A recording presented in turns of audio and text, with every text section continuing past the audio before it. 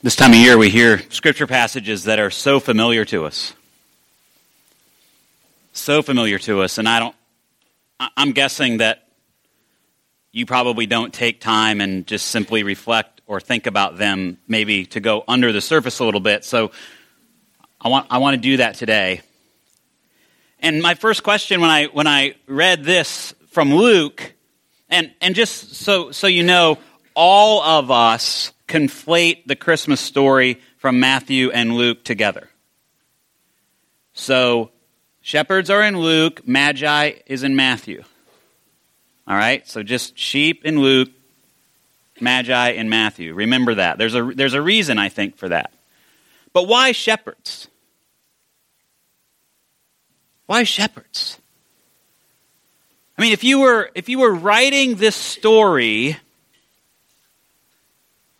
to show how powerful this Savior was, this King of the universe was, who had come to earth in the form of a child, was born, why would that announcement not be made, at the Colosseum, or in our time, in the White House, or at the Senate, or, at the United Nations?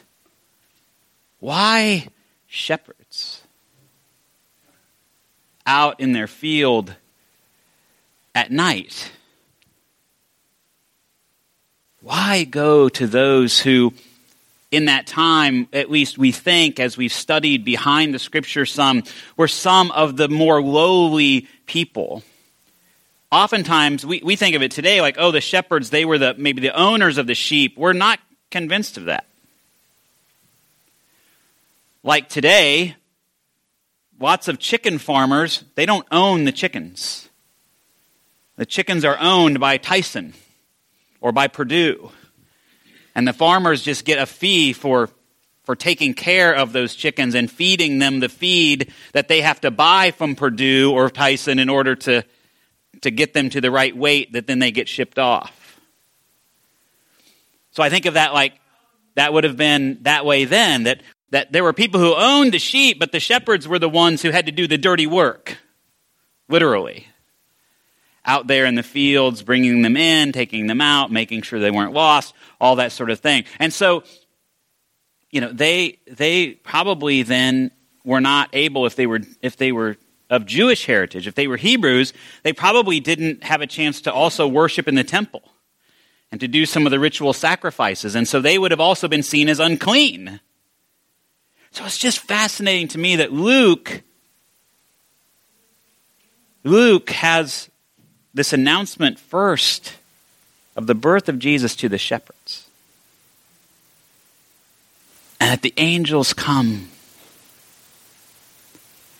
And then they fill the sky later.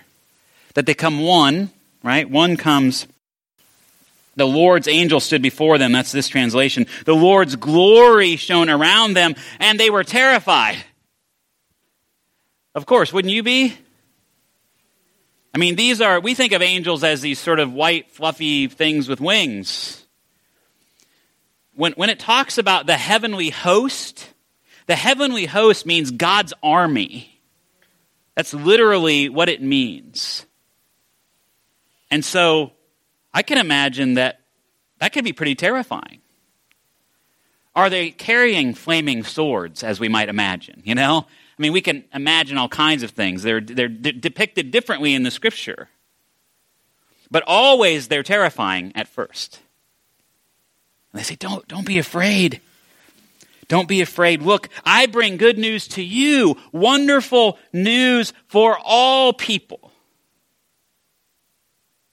So this came to the shepherds first, those who were sort of on the bottom rung of the economic ladder, those who probably had very little power. I mean, remember at this time in the world, it was the Caesars who had the power. It was Rome who was keeping the peace with an iron fist. They were the ones who had a lockdown on everything. Everything was controlled. And if you weren't in that power structure, you were pretty dispensable. And so for the angels to come to the shepherds, it has this beautiful poeticness to it. that the good news comes first to you. To you who may have been longing for something to change for a long time. And it says, I love this translation, I bring you good news, joyous news for all people. Your Savior is born. Your Savior is born. Not just a Savior, your Savior. It's a very personal sort of thing. These angels come to those shepherds and say, your Savior is born. And this is a Savior for all people.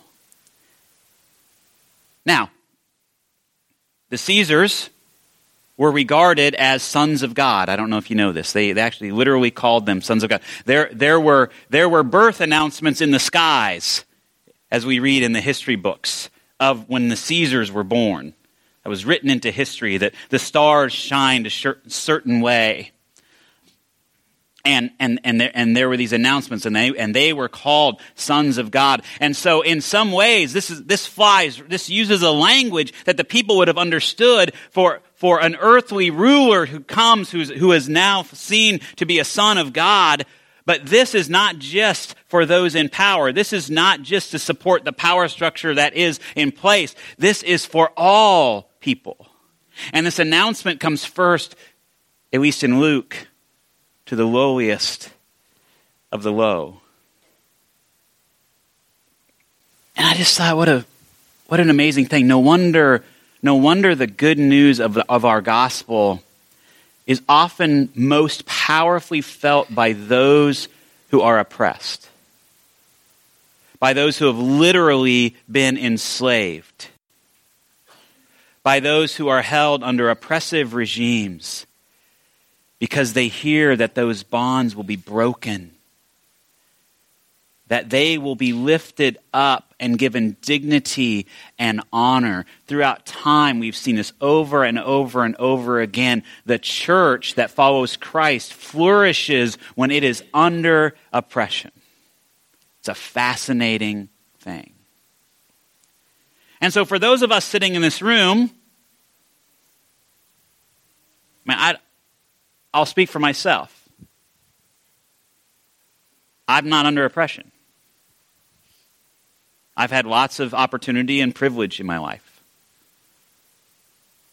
Because of our economics, my father raised cattle. I mean, they came up in the he was just born after the Depression, and so his parents, it was a very hard scrabble kind of life. My grandmother, well, let me just tell you. So my dad was a little over 6 foot tall. When he married my mother, when he was 18 or almost 19, he weighed 145 pounds and he was 6 foot tall. So just imagine that. You see the pictures? He's like this. He's literally teeny tiny. Within 2 years, he weighs over 200 pounds. Why? My grandmother would put the food on their plates from the stove and put it in front of them, and if they didn't eat fast enough, it was gone. And they had one serving because she needed to make that food last a lot of the times all through the week. It was a very, hard scrabble kind of life.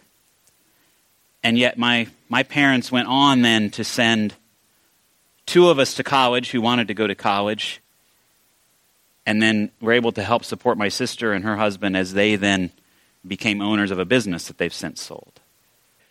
So I've had lots of opportunity.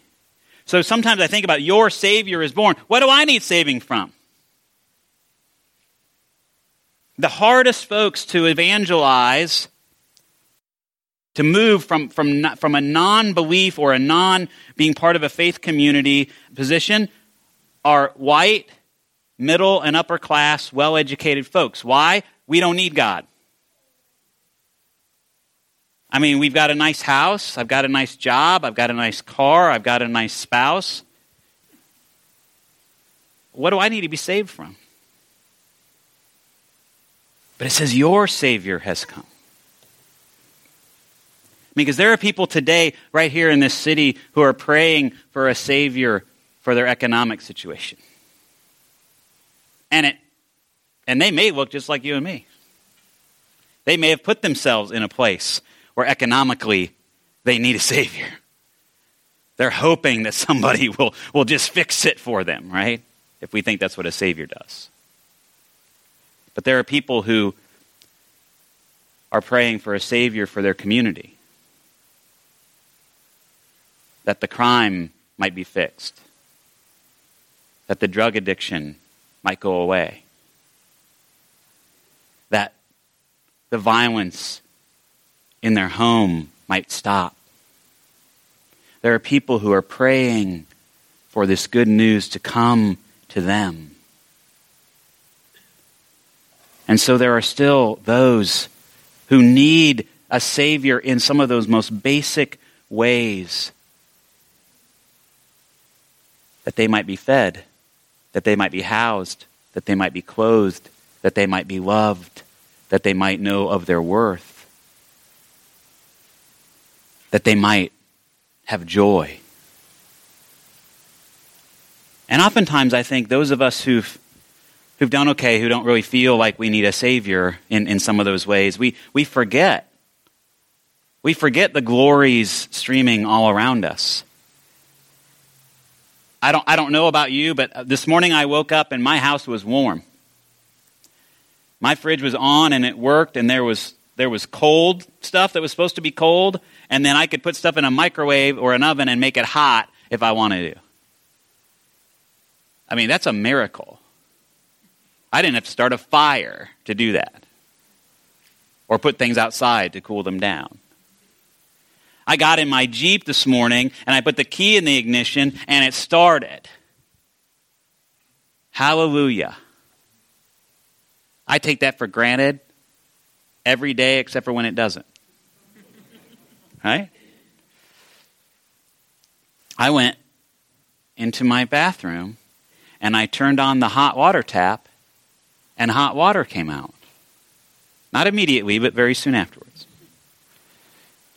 I mean, there are glory. I mean, those are just some of the simple things that we take for granted that allow us then to go to that next level, to be those who can look around even more from that position of joy, from seeing those glories streaming all around us, from hopefully being part of families or of families that we've chosen that remind us of the dignity of our lives, remind us that we are loved, that we are cared for, that we are valuable and worth something. And having that, then allows us to be those who can hear this news about your Savior has come, and we can look around and we can say, what does that mean for me?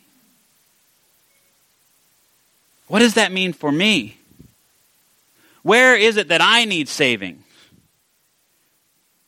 Is it in my attitude towards certain people or things? Is it in my fear that I don't have enough and I never will? Is it in my demonizing of another group of people to make them the scapegoat for some problem that I think I have?